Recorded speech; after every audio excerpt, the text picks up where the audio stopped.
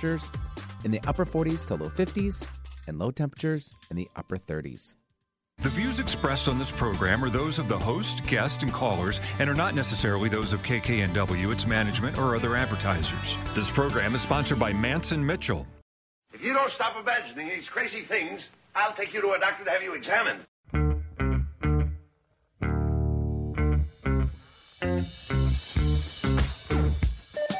TGIF, it's Manson Mitchell with Gary Manson, Suzanne Mitchell. A double shot of good conversation with great guests to jumpstart your weekend. Manson Mitchell, you're on the air.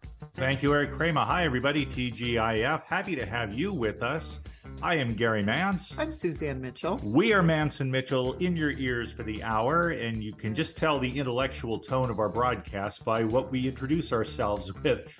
Abbott and Costello meet Frankenstein. Isn't it great when intellects get together? Unbelievable.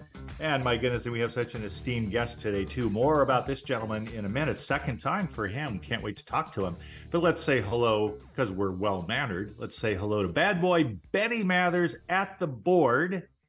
And Benny, please give us your post-game analysis. And I have a little comment to make on the side about the game in Munich. No.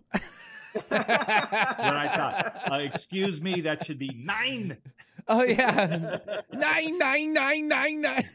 That's right. Very good. That's Yeah. Glorious Bastards. Thank As you. I recall. Well done. Yeah, didn't really go our way, but you know what? I was up early enjoying it. Took a nap in the afternoon. That's how I took my Sunday. We had our brunch watching that game because we're 3 hours ahead of you as Lucky. we live in Florida. And it was really good. Mm-hmm. I'll just say this and then we'll move on. It's fascinating to me how an entire country for whom American football is not native gets very excited. At the end of that game and at the end of the post-game coverage, Benny, I looked in the stands because you had a big window to it where they were broadcasting. You could see fully a third of the people hadn't left the stadium yet. They wanted to stay and party. I would have done the exact same thing as well. I don't think it was any rush to get out of there, and there was a lot of well, I mean, with coming back over here in the States and people posted videos and so forth like that, but apparently John Denver's a big hit over there in the stadium, so Take Me Road Country Home. He is. Do you know why that might be true? No, but I will ask you, my brilliant Floridian. He couldn't make it, so you're stuck with me.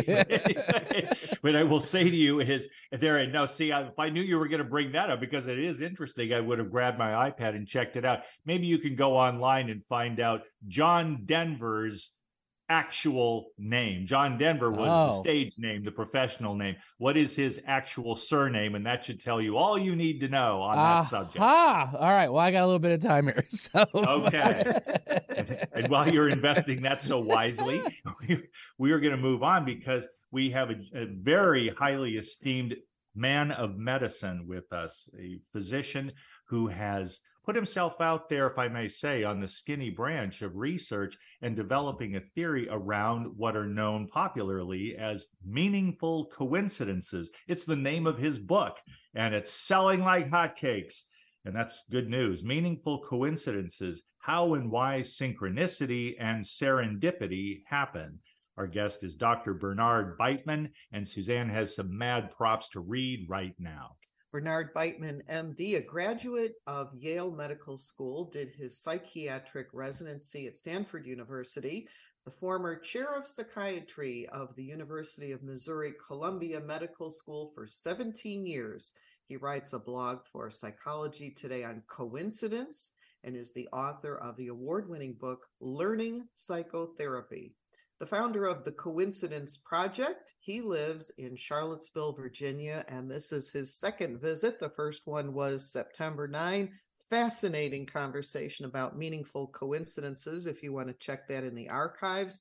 And we are happy to welcome back for bite number 2 of the apple. Oh, look at you. Welcome, Dr. Beitman. Good to have you with us today. Thanks, Suzanne, and thank you, Gary, for that bite. Well, your academic credentials are absolutely sterling, top notch. This is I'll just say to you what I said to neurosurgeon I met one time whose services, fortunately, I did not need, though I was in the hospital and we were consulting. And then I went to his office afterward, after I was discharged from the hospital, and I went right into his office, and there on his wall, he did pre-med. I mean, he wasn't going to bother going to medical school there. We went to pre-med at Johns Hopkins. Then he goes to Harvard Medical School. He got special surgical training at both Yale Medical School and MIT. And I looked at all of these shiny credentials on his wall, and what else could I say to him but, oh, couldn't get into Dartmouth, eh? So it's amazing. And the path that leads to it, Yale, Stanford, hello. Let me ask you, just as we're getting started here, Dr. Beitman, to be in that highest echelon, is it exceptionally difficult to get into schools like that relative to ones that people would regard as perfectly wonderful medical schools, but some people apply, others treat them as a fallback, being just confident that they will get into an Ivy League school, for example, while others, they want to be a doctor so bad that they will go to Mexico or some other place to study medicine because they can't imagine themselves doing anything else? That was a while ago that I applied, but I think it's getting tougher and the requirements are getting tighter. I'm not sure, as a lot of people say, I would have gotten into medical school these days, but I would have done things differently. But the reason I got into Yale and the reason I got into Stanford was because I had done well at Swarthmore College. And at Swarthmore College, they write letters to medical schools for their students who are going to medical school.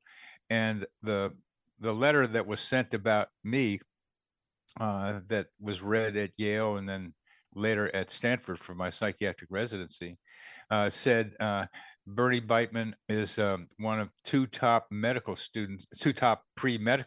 Swarthmore back then was probably the third rated small college in the country. It's a Harvard of the small colleges, some people called it. I didn't know that when I was there because I went to Swarthmore because it was near my house in Wilmington, Delaware, and I thought I could play football there. That's why I went there, and some other guys I knew. So I not only was I the one of the two top pre-medical students, but they called me the best athlete in the school. And that was those two things probably got me into those two places, because at Yale I was not a stellar student, and at Stanford I was not a stellar resident. And the nice thing about both Yale and Stanford then anyway was they didn't really have a lot of demands on us.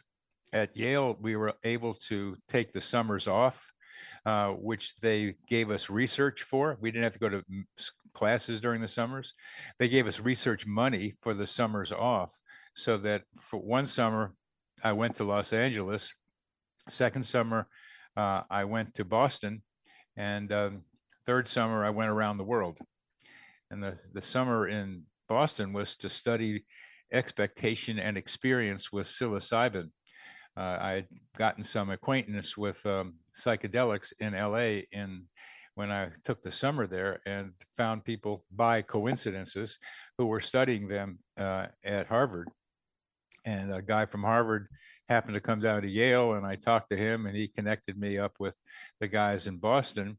And Yale gave me some money to write a dissertation or a thesis, because in medical school back then at Yale, you had to write some database, something or other, in order to graduate. They didn't require that you took any tests. You could take whatever tests you wanted, except the national boards, which came at the end of the second year, at the end of the fourth year. You just had to do those to graduate or go on to the next year. And I managed to get through those. And at Stanford, it was even better.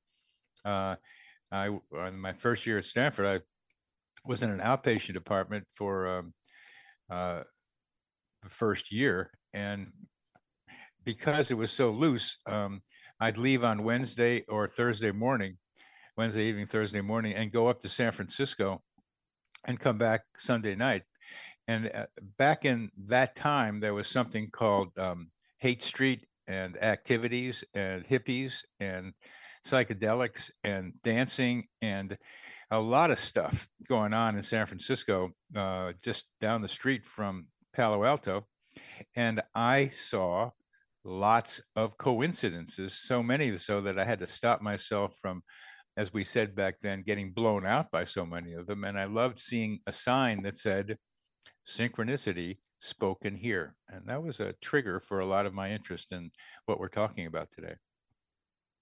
That is very interesting because that shows how early that you were interested in this, and you had a lifelong career in psychiatry and psychotherapy, and yet from back in the college days, that idea of synchronicity stayed with you all this time.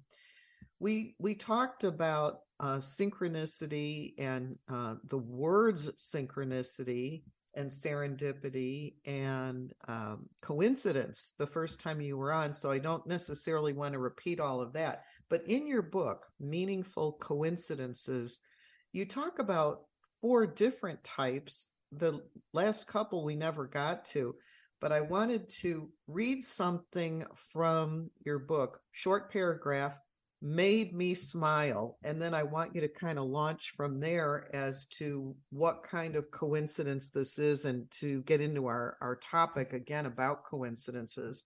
This is from page 42 of your book, and it's a paragraph called Names. Like numbers, names can repeat themselves, sometimes in long strings of 5 or more. In his book, When God Winks on Love, Squire Rushnell tells Jerry's story about the name Kimberly. His wife, Kimberly, had asked for a divorce. He reluctantly signed the divorce papers. After a few years, he started dating another Kimberly.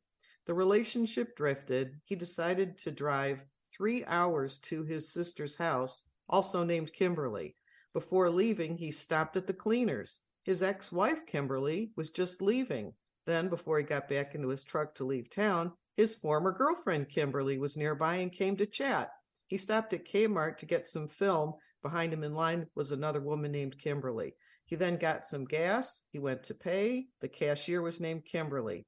5 Kimberlys within 1 hour. And then his future wife came into his life. Her name is Kimberly.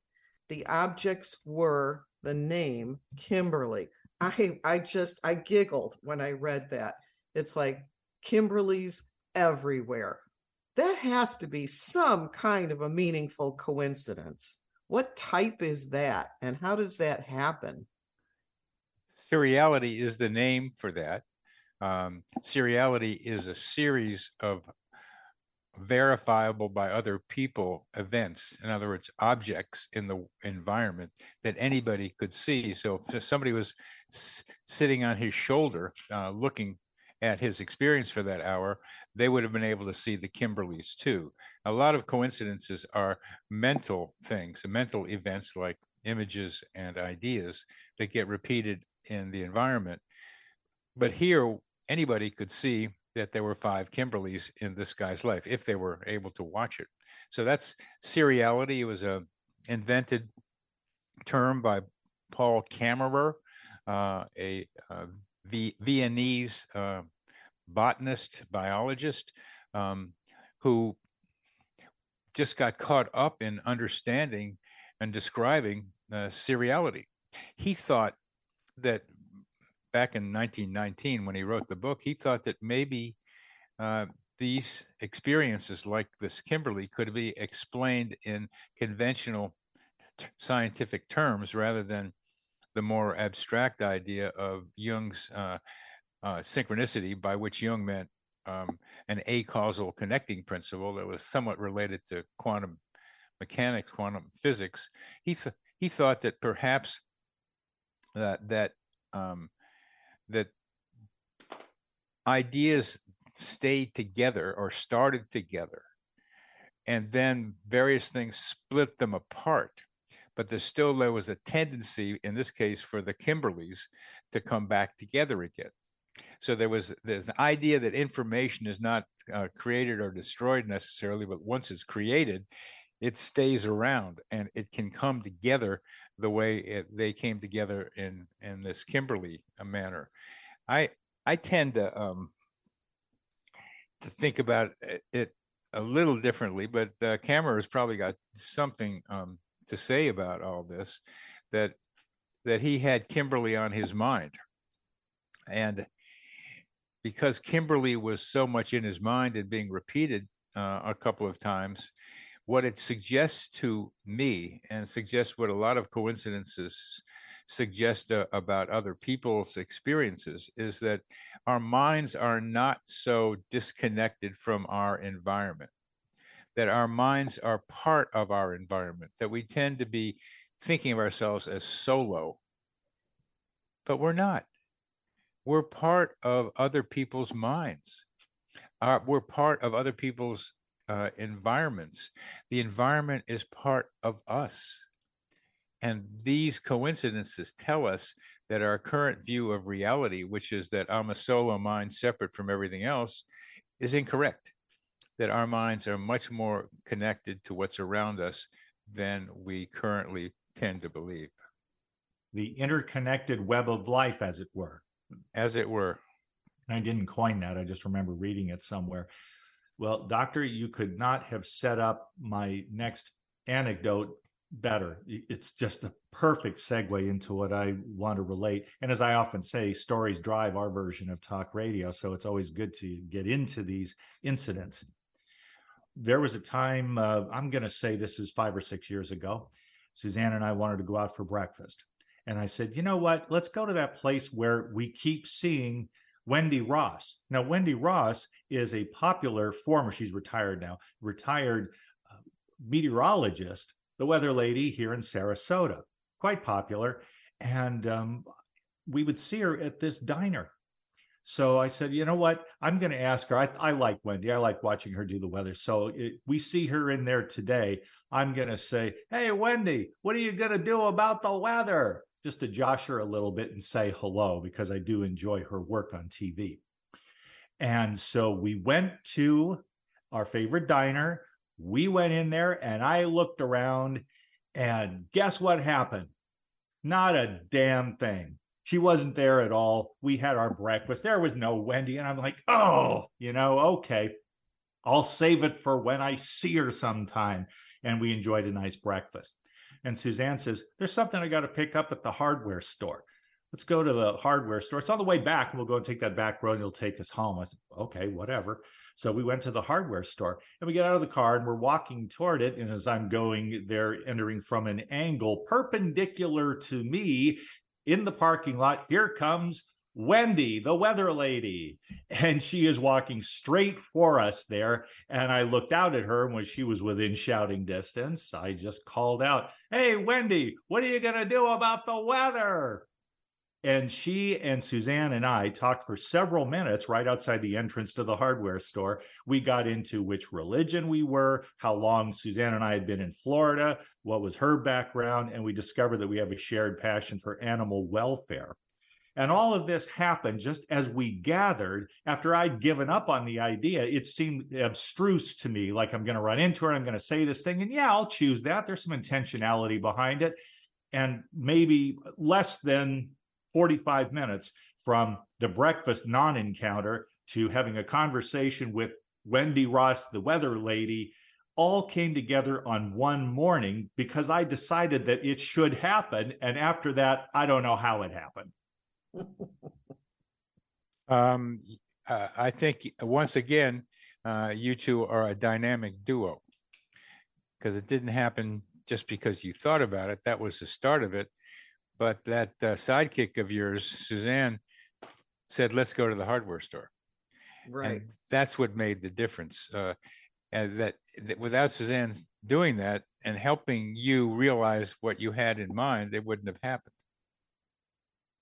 And then there's the third part, which would be that Wendy decided to go to the hardware store the same morning in the same time frame, which that's what blew my mind.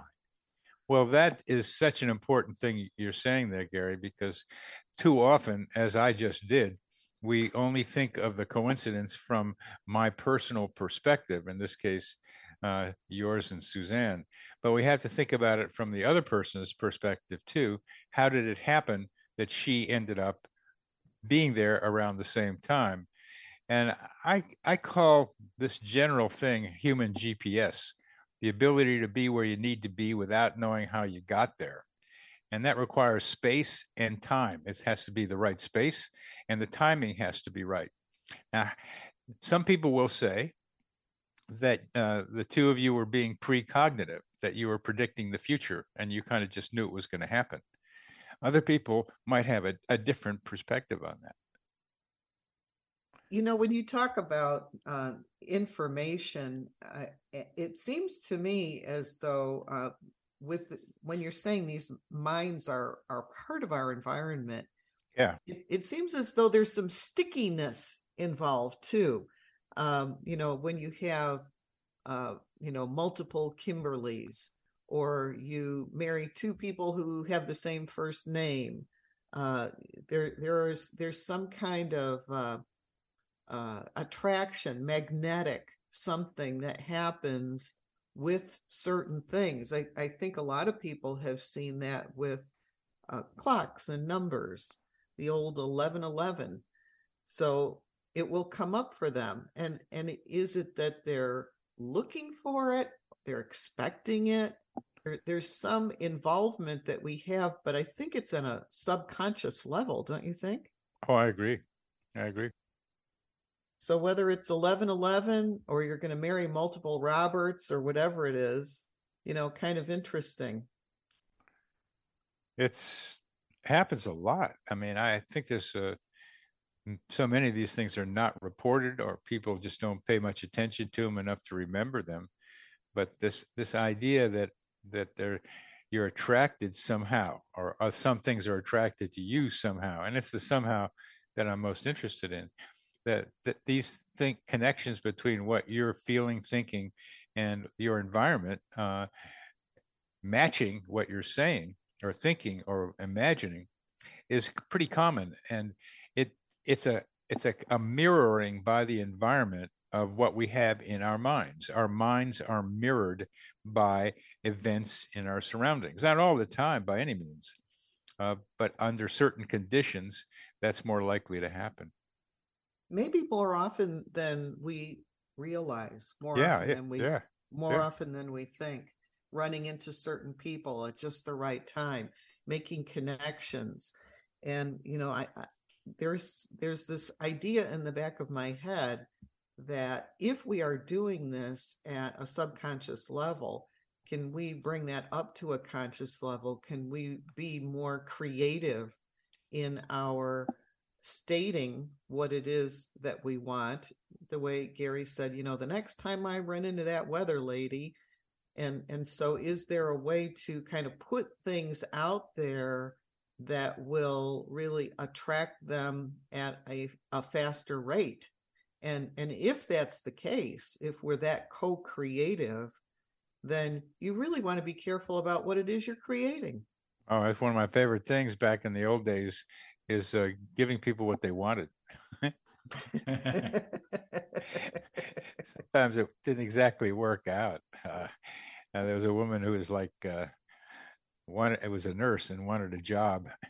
And I put her together with a situation that needed a nurse, but the fit for her was awful. She had to get out of there.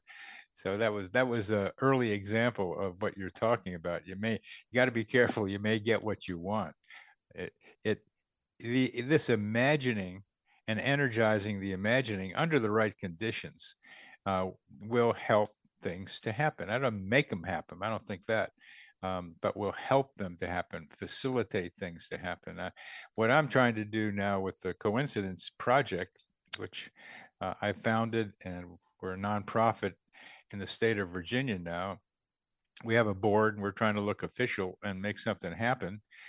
We need cash right now, so anybody interested in coincidences and has some extra money for it, just go to the Coincidence Project website, and there's going to be a way to be able to donate to us. But I got this going because I wanted to be able to do a lot of things, which includes what we're doing now. And I appreciate being able to talk with you again, to sensitize other people to the existence of meaningful coincidences. They happen a lot. And if they happen a lot, what does that mean? Well, it can mean something personally, like Gary got his wish to come true with Suzanne's help. but it also tells us about our minds being connected to our environment in ways that we don't really think about. And if that takes us, that idea takes us that we're much more connected with our environment than we think, to the actual fact of global warming. We are creating an environment right now as human beings that is not helpful to the survival of not just humans, but a lot of plant and animal species around the world. We are embedded in this earth, and what's around us is in us, and what's in us is around us. And we need to be able to conceptualize a better future than the one we're ignoring right now, which is to just keep using land and water and energy and making the planet hotter and hotter. Good point. Why don't we go ahead and take our break now? Okay. This idea of needing to be careful what you wish for, I'd like to pick up the threads of that, because I think it has a lot of operational value, and I'll explain what I mean by that on the other side of this short break. Dr. Bernard Beitman is our honored guest of this hour. His book is called Meaningful Coincidences: How and Why Synchronicity and Serendipity Happen. I've never met anyone who was not interested in this subject matter. So we're delighted to have you with us. Doc, give us a couple of minutes. We'll be back. We are Mance and Mitchell, and you are tuned in to the very epicenter of that genre of radio. Glad to have you with us here on AM 1150. Staying connected with Gary Mance and Suzanne Mitchell is easy. Just go to manceandmitchell.com for the latest info on topics and guests. Friend Gary Mance and Suzanne Mitchell on their Facebook pages, and like the Mance and Mitchell show page at facebook.com/Mance and Mitchell. If you're on Twitter, share a follow with Gary and Suzanne at Mance Mitchell. Join Gary and Suzanne Friday and Saturday mornings at 10 a.m. for an unusual show that covers everything from personal growth to the paranormal. Here's an amazing act. Here's a tremendous act. Here's a startling act. The amazing, the thrilling, the greatest, spectacular, incredible, exciting, wonderful, world fame, most unusual novelty act. The home of the A-team of Alternative Talk is manceandmitchell.com. Heard right here on Alternative Talk 1150 AM or streaming live from your computer anywhere. Terry Loving wants to help you with your online marketing challenges right now. She has several courses she is giving away to help you get your business working for you online. Yes, giving away.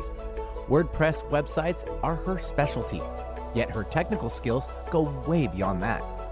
Check out her blog at terryloving.com or email her directly at terry@terryloving.com. That's terry@terryloving.com. Hi, everybody. This is Anson Williams from Happy Days, and I'm so excited to tell you about American Road. It is the best car travel magazine in the world. They have the most fantastic adventures detailed in each magazine with all your itinerary. We could just jump in the car with your family and have the most fabulous adventures you've ever had in your life. Please get a copy of American Road and start your own adventure.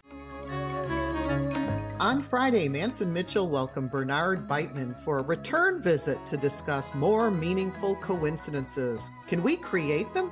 On Saturday, Karen Dahlman talks about the fine art of divination, including Ouija boards, I Ching, tarot, and lesser-known methods, all meant to help us navigate our lives. Bringing you fascinating talk since 2007. We are Mance and Mitchell, Friday and Saturday mornings at 10 on Alternative Talk AM 1150.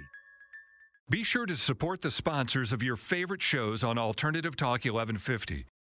Welcome back to Mance and Mitchell, and our guest this hour, Dr. Bernard Beitman.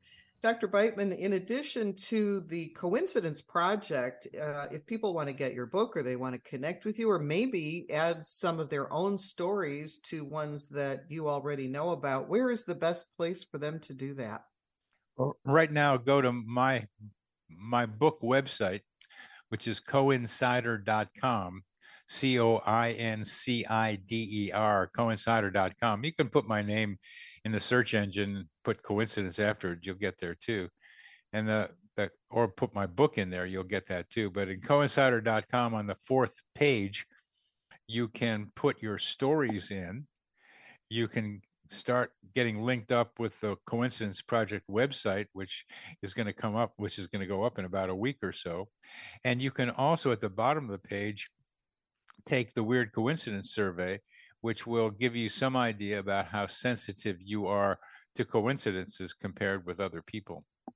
And if you want to get on our email list or even come to the Coincidence Cafe, just let me know through the link to sending me an email on that page, and you can we'll put you on the email list and connect you up if you want with the Coincidence Cafe. The Coincidence Cafe is a place where people can tell each other on Zoom, their own coincidence stories. The idea is for the Coincidence Project is to encourage people to tell each other coincidence stories, because that's a way that people get more sensitized to their existence, their potential usefulness, and also how they give us clues to how reality works. Oh, I love that. I love that. Telling your stories, because other people will say, oh, yes, that reminds me of one. Yep. And then all of a sudden, you've got that group think going on. And I do like this idea about looking at reality from a very different way, because, you get stuck in that rutted thinking.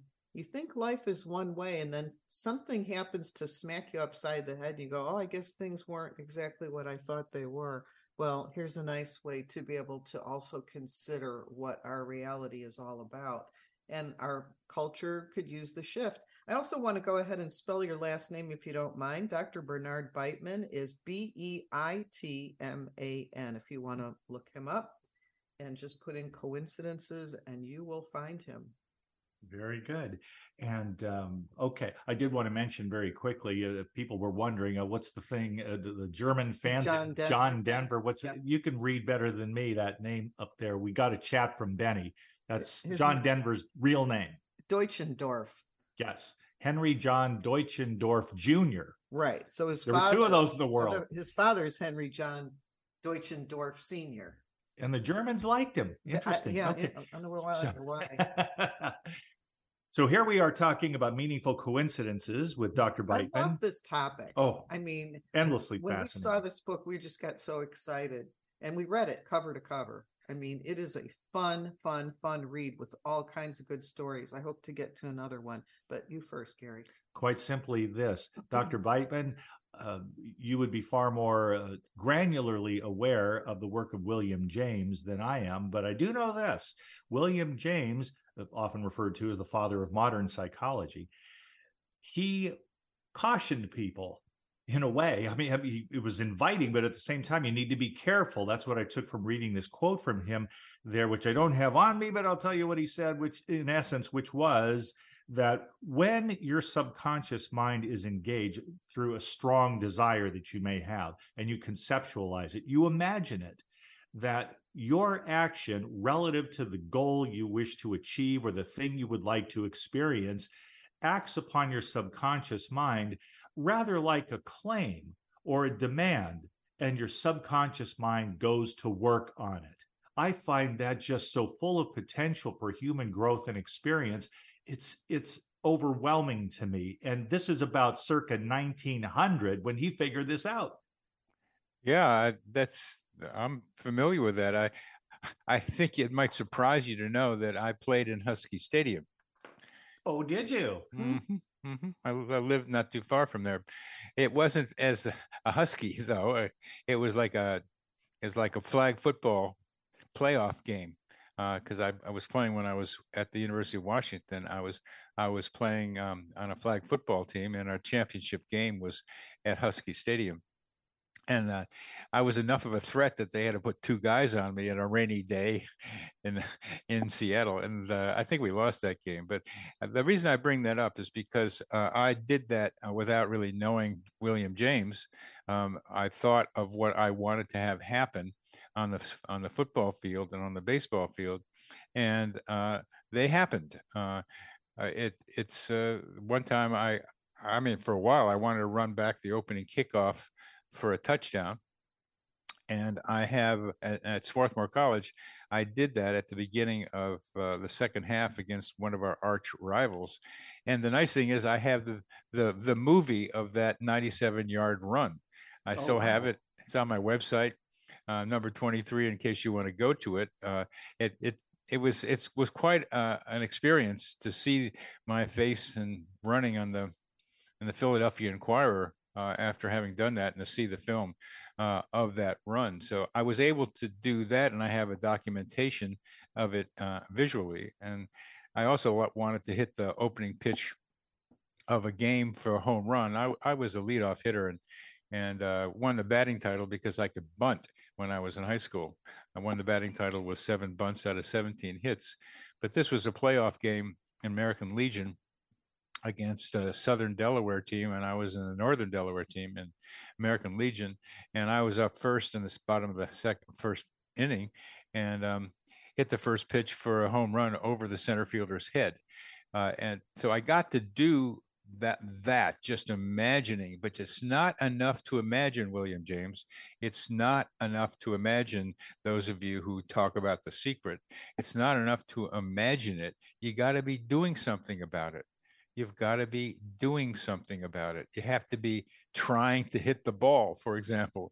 You got to have some idea about, when I receive the ball at the 3-yard line off the kickoff, I got to know that I want to fake left so I can pull the guys coming after me a little bit to my left and go right. And that helped go 97 yards. You got to know something about what you're doing, and imagining it is part of the process of helping it to happen.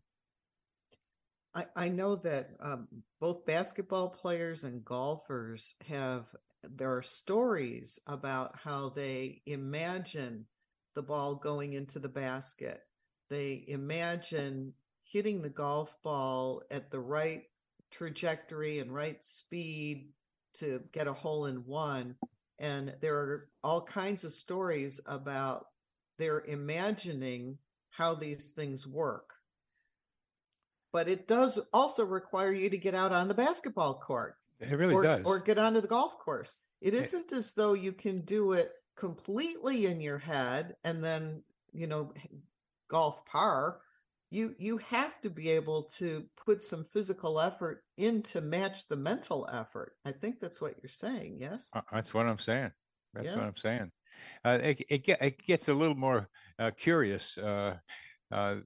In one of my other football experiences at Swarthmore College, which is outside of Philadelphia, Pennsylvania, this is my senior year, and we were getting ready to play Johns Hopkins in Baltimore, but we were at our practice field on a Thursday, and I don't know what made me do this.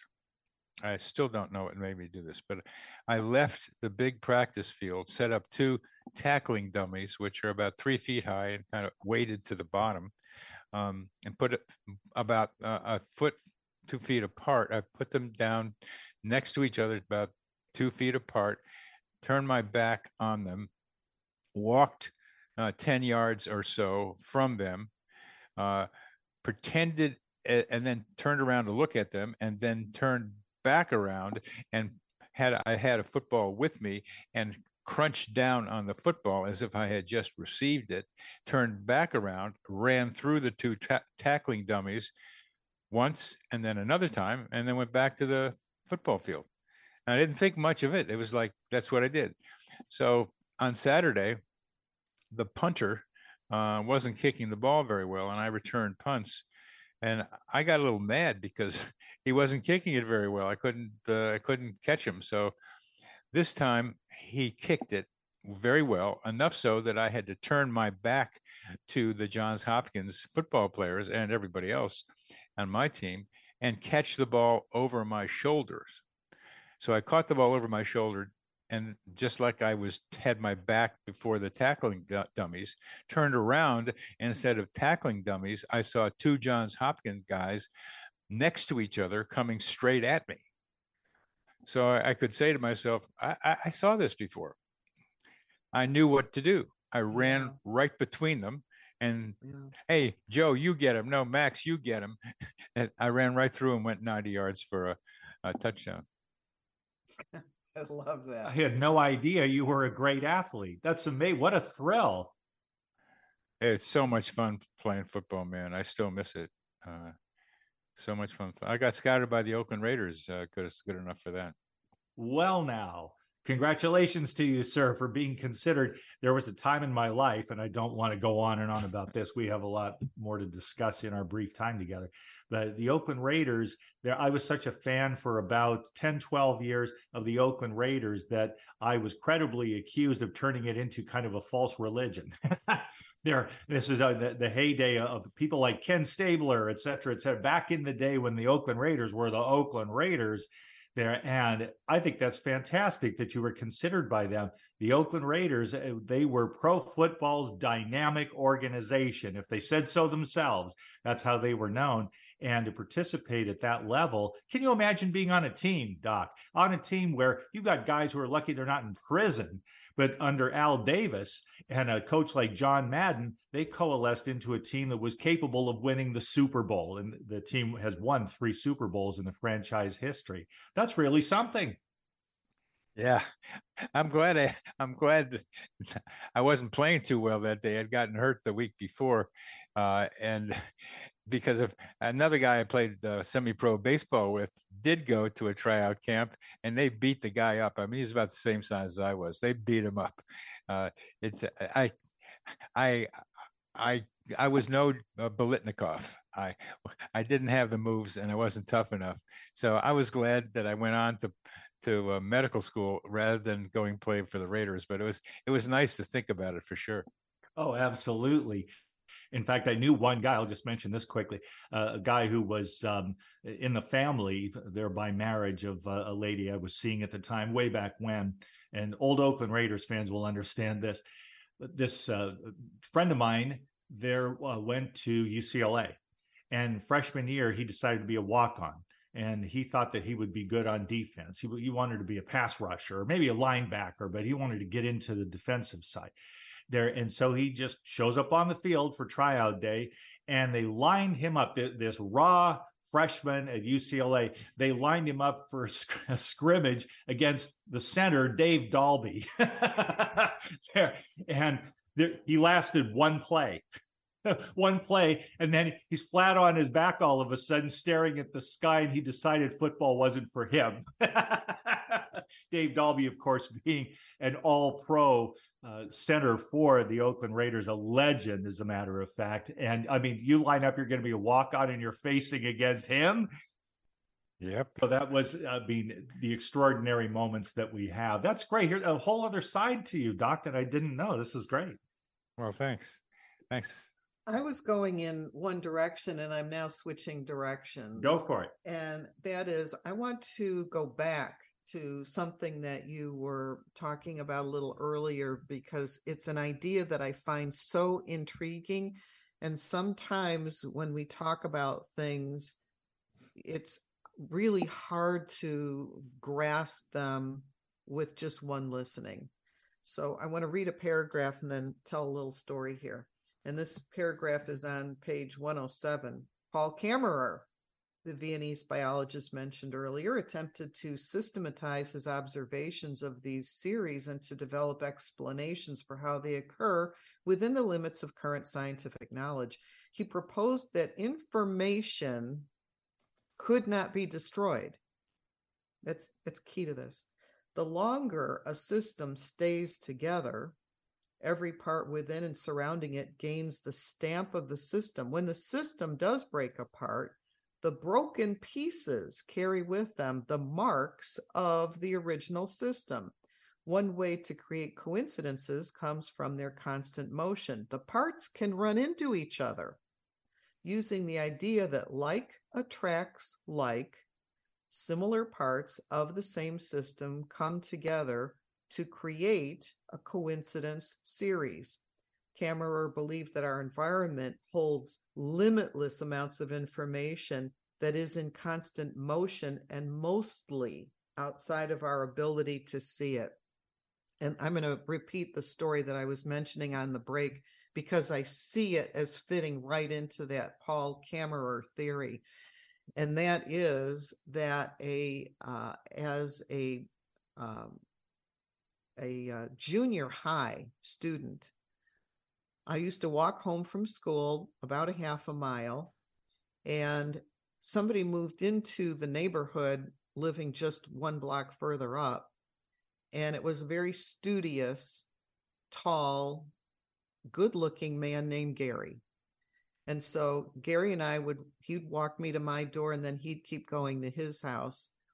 And I moved away in high school, and there was no big romance. We were just friends in junior high, and mostly just walking home buddies. That's all.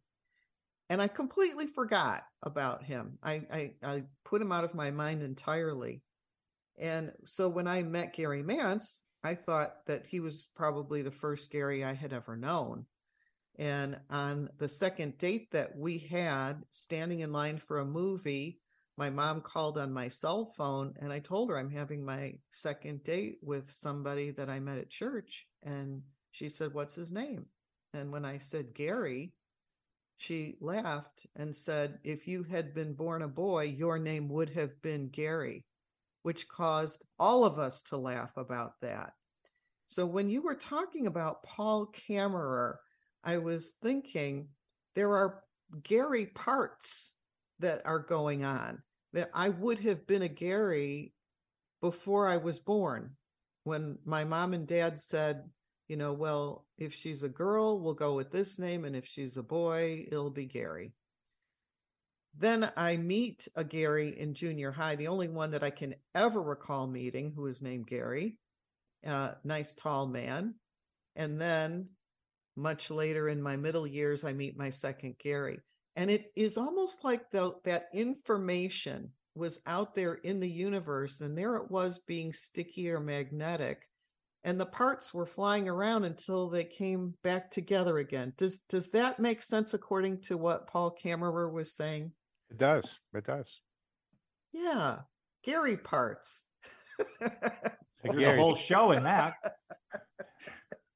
And they all kind of came together once again. The fact that I would have been a Gary, that I knew a Gary in junior high, the only one that I can ever remember. Right. And then my Gary of today. I want to ask you, Doc, one thing that I think is crucial to our understanding. I know you've got an interview at the top of the hour, so you'll have to depart a few minutes earlier than would otherwise be the case. And there will be a round three. As long as you're willing, we're going to do it. But let me ask you, Doctor, about this. The idea that there are the scientists whose commitment to the study of the brain does not allow them, at least currently, to go beyond the thought that what is contained within our craniums is an electrical, beautiful, elegant system. There it is, the human brain, self-contained, and when the body dies, the brain goes with it, and that means consciousness as well. Other people, increasingly I meet them and interview them on this show, they say that consciousness is non-local, that it is outside. It uses the human brain, but it isn't exhausted in its meaning by either the activity or the death of the human brain. How do you get those people in a room to agree to anything for the future of science? They seem to be at loggerheads. The people who think the brain is, the mind comes out of the brain, and those who think the mind is separate from the brain somehow. Clashing paradigms. Right. Yeah, clashing. And there's an old saying, you may have heard it, that old paradigms die one funeral at a time. The people who hold those ideas hold them rigidly and don't want to give them up. So it's an appeal to flexible-minded adults as well as to younger people to try to be able to suggest, hey, there's more going on here than you think and what you're being told. There's more going on here. And one of those ideas is that mind is not simply a product of brain activity. It's a desire for materialistic science to think that's the case, because that's the way they want to explain it. But they can't really give you an explanation for what mind is, and not even tell you how it's created. The quantum thing is very popular. Non-local is a big popular phrase, and it has something to do with electrons or photons that are paired and then separated, and at a distance, if you hit one of them a certain way, the other one instantly will react the same. So local means it's happening in the usual causal way, in a related space somehow near you, where non-local means it's happening someplace else at the same time. So it's not a local phenomena, it's a non-local phenomena. But non-local doesn't tell you what non-local is. It just says it's non-local. And I get loco with people telling me it's non-local. It just makes me nuts, because I don't think they know what they're talking about. They have a lot of ways to think about it, a lot of basis in material in quantum mechanics to be able to talk about it. Jung got interested in the quantum ideas, quantum fields, when he got introduced by Wolfgang Pauli into the physics of the 30s, which was talking about quantum mechanics. I prefer to think of this stuff first originating in something I call the psychosphere, our mental atmosphere, that we are all connected, yes, but it doesn't have to be non-local. It can be around us, like atmosphere. Our air atmosphere is right around us. We don't get oxygen from some non-local space. It's right there. And same thing is true of being able to know what somebody else is thinking at a distance, telepathy. And also, what I did on that with those tackling dummies is to somehow have some idea of the future before you actually see it. And that's information in the psychosphere, much like we talk about storing information in the cloud. And there's no cloud. It's just a bunch of metal someplace with stuff to store what we're talking about right now. There's something going on here. We don't know what it is, but I'd rather not call it local, non-local. I'll say we have a mental atmosphere through which our minds are communicating with each other, and our minds are somehow related individually to the greater psychosphere. Thank you so much once again for your time today, Dr. Bernard Beitman. His book, Meaningful Coincidences, How and Why Synchronicity and Serendipity Happen. Next time you're with us, and I hope there's a next time, let's talk about the Consciousness Project, the coincidences involved, all that you're working on in various modalities to get the word out about this extraordinary phenomenon. We love talking to you, Doc, and we hope that we'll get together soon. Well, we'll arrange it. So thanks for the invitation. And have happy holidays. Thank you. Very good. All right. I love this conversation about the synchronicities, don't you, Gary? I do, because this is the stuff of real life. I mean, if you put this, and I'll just say this, if you put some of the experiences that our listeners have had, that Benny has had, that you and I have had, if you put any of that together in a script for a television show or some movie, it wouldn't be believable. You might not get green lighted for the project. Come on, we're not talking about fairy tales over here. And all of that could be rooted in real life, verifiable experiences. That's why we do this. Yeah. It's always a trip, though, too. You guys were talking about all these stories, and, many people on this planet have similar run-ins or serendipitous movements or synchronicity ideas and thoughts. And it's really impressive, everyone's got something to chat about on that level. Yes. Mm-hmm. Yeah. Everybody's had really odd things that have happened like that. Yeah. And they're surprising. They're delightful. Mm-hmm. You wonder, when will something like that happen again? And you kind of look for them. And what I like about the Coincidence Project is he's saying, tell your stories, create that atmosphere, because it can be useful. You don't have to think, oh, this is some real crazy thing that happened to me. You can know that a lot of this stuff happens to a lot of different people. Yeah. And then it becomes, can I do it on purpose? Yeah, exactly. I love that. Mm-hmm. It's a wonderful thing, and we love doing it. We love talking about it. This is one aspect of metaphysics and the study of the mind. I'm so happy that we get to talk about it on the radio. This is important stuff to know. I think so too. And speaking of important stuff, who do you have on Trip Talk today at 1:00? My friend Jamie Jensen, who is the master of the 2-lane highway road trip. We're going to talk about fall colors in New England. which is full of snow right now. That's right. So hold off a few days until it melts away, and then go to the Berkshires. All right. Join us tomorrow. We're going to have more fun then at 10 o'clock Pacific. Let this be the start of your great weekend, everyone.